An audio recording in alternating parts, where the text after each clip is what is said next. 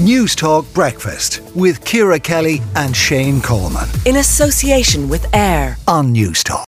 We are staying with this issue of the housing crisis at the moment because new figures out show that 77,000 is the median total a couple will have to earn to buy their first home. The figures were released by the Banking and Payments Federation. It's an increase of €6,000 since 2019.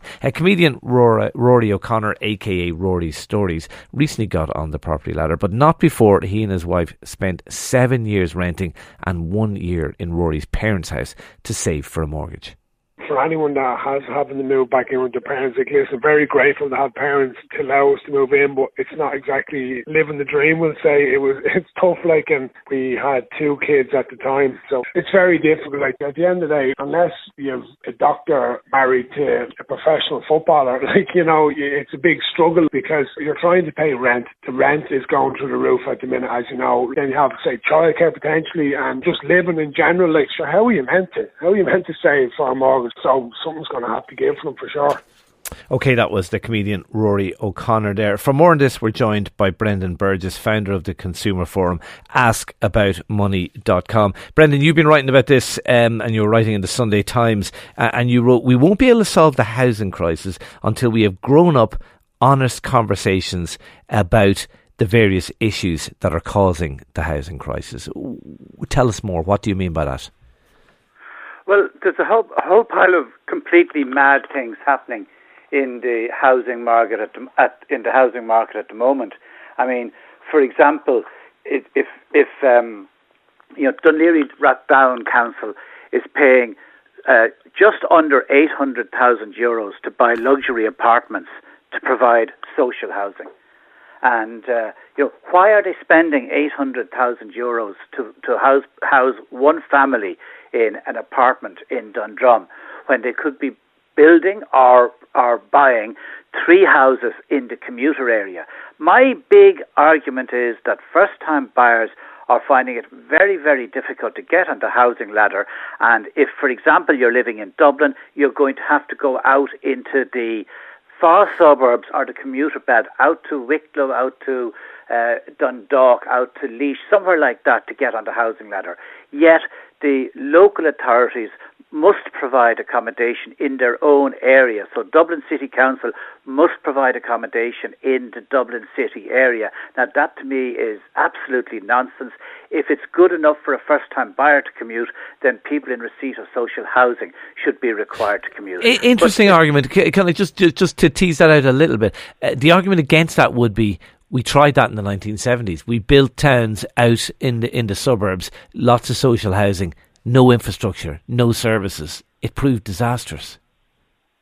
Well, the first-time buyers who are going out to places are finding it, no infrastructure, no services. It's disastrous for them. Like, they have to live with that. I mean, that, I agree with that in your earlier story about the Department of Education saying, don't build these houses because there's no school for them.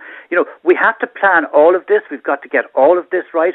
I'm just arguing that first-time buyers should not be put at a huge disadvantage to social housing. I mean, they're not even getting a level playing field. They're way behind.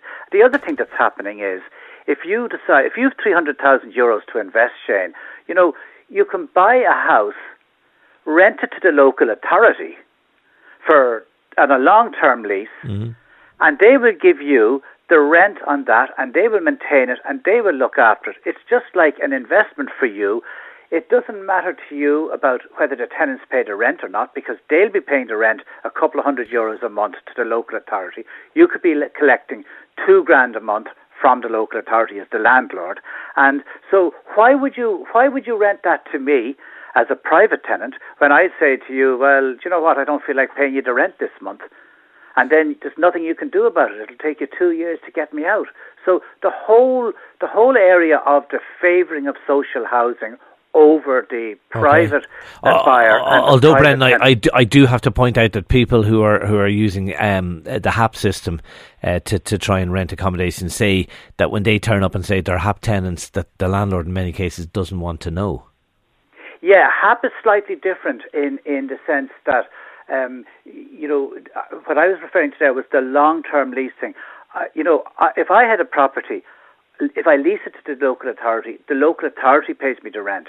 If I take on a tenant to the HAP system, to the best of my knowledge, the local authority continues to pay the Department of Social Welfare or whoever pays the money to the tenant, and the tenant might pay it to me or not as they see fit. Okay. So that's a different issue. Yeah, no, fair enough. I can't get if I rent a house to somebody privately, and I need to get that house back because I want to sell it or whatever, it's very, very difficult. So it's just one of these very strange situations that we have. Everything is on, like there was a housing commission recently set up. It should have been called the Social Housing Commission. There were 3 representatives of social housing bodies on that. There's no one there representing the private owners. The private owners are just not being the would-be private buyers are not being heard. In your piece, what I liked about it was you set out what you believed were some solutions. People can disagree or agree with them, but you did lay out solutions. One of them, going back to the social housing programme, you said that they should be built in less expensive city sites. What else do you think we should be doing? Well, the first thing that we should be doing is we should be making an absolute commitment that we want to bring down the price of new houses. And the government can, at a stroke, abolish VAT on starter homes suitable for first-time buyers. Okay. Then we can abolish development levies. Then we can abolish the social housing. The local authorities the developers are required to provide 10% of every new development to the local authority. Effectively, that means that the other 90% of their private purchasers are paying for those. So they should all be abolished.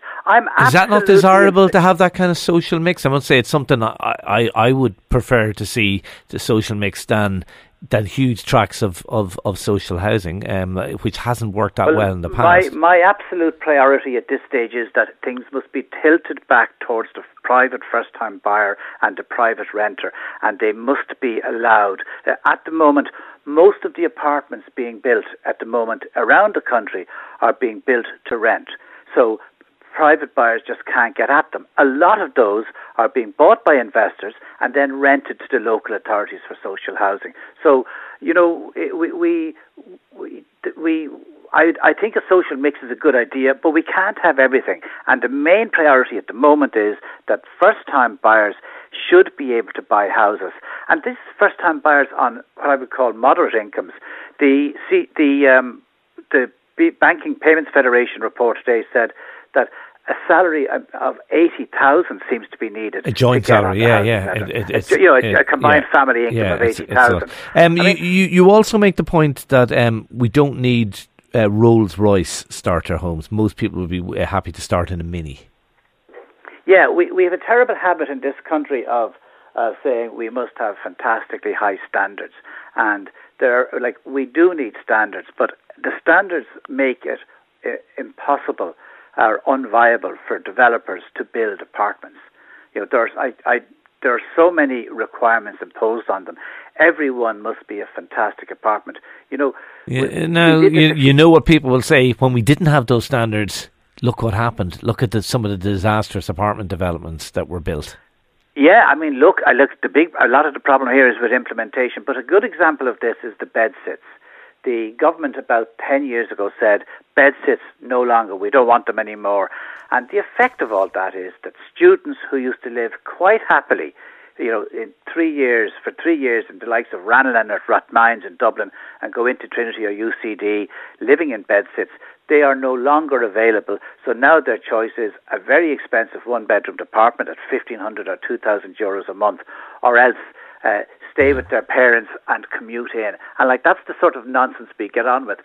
Allow people pay. I mean, most people I know, students and lower income people, would prefer to rent a bedsit at 700 euros a month than pay 1,500 euros a month for a one-bedroom apartment. And so that's the type of stuff that we've got to be careful about when we bring in legislation to improve standards or to set out with good intentions, that we don't exclude a whole pile of people from the market. OK, we will leave it there. Brendan Burgess, founder of the consumer forum askaboutmoney.com. Let us know your views. Do you agree with what Brendan was saying there? 52106 at a cost of 30 cents. News Talk Breakfast with Ciara Kelly and Shane Coleman. In association with AIR. Weekday mornings at 7 on News Talk.